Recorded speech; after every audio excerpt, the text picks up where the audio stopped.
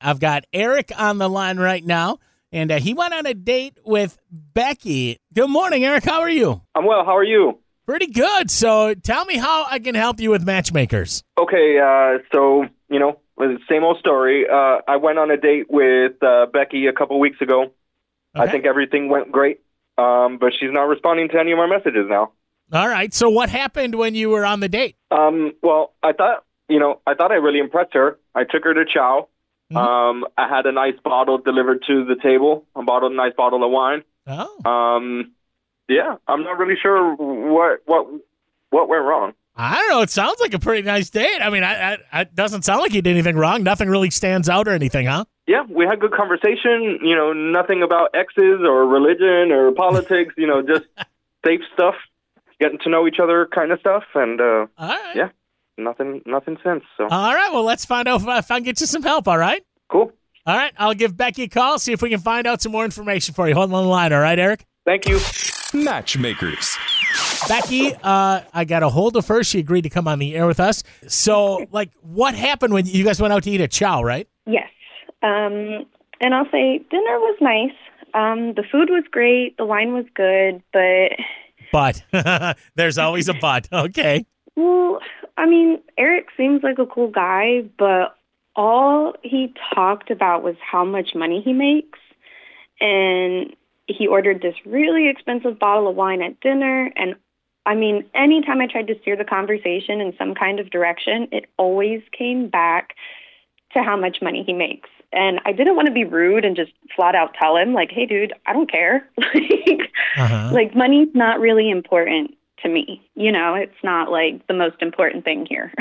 Okay. So you know that Eric's been listening. Are you fine if I bring him on the air right now to talk to him? Yeah, that's fine. Yeah.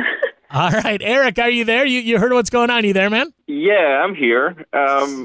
First, I just wanted to say I'm not all about the money. I do make good money. I'm a sales executive. I like to give it away. I like to spend it on people. It's not, my thing. Okay. But yeah. You gave me an expensive tennis bracelet as a gift on a first date. That's not throwing your money around. It wasn't that expensive. It was less than $200. It was close to Christmas. I thought I'd give you a gift. Okay, you spent that much money on a gift for a first date. You didn't really know me well, or barely really at all, and you didn't even get to know me. You just I just don't want to date someone who you just flash your money around. If you're not impressed, why did you keep it?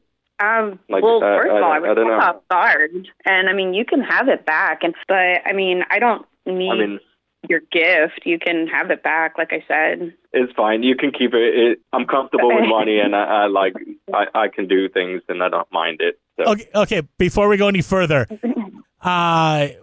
is there a chance for a second date, Becky? Would you go on a second date? I don't know. I feel like I was just really turned off on the first date. Okay. Like I said, the conversation was nothing but about how much money he makes. So it wasn't even like he was trying to get to know me or anything. Eric, sorry, man. We tried, but we got you some answers, buddy. Yeah, I guess so. Thank you. All right, you guys bet. Thank you both for coming on the air. Wish you both the best of luck. Thank you. 101.9 WDEZ.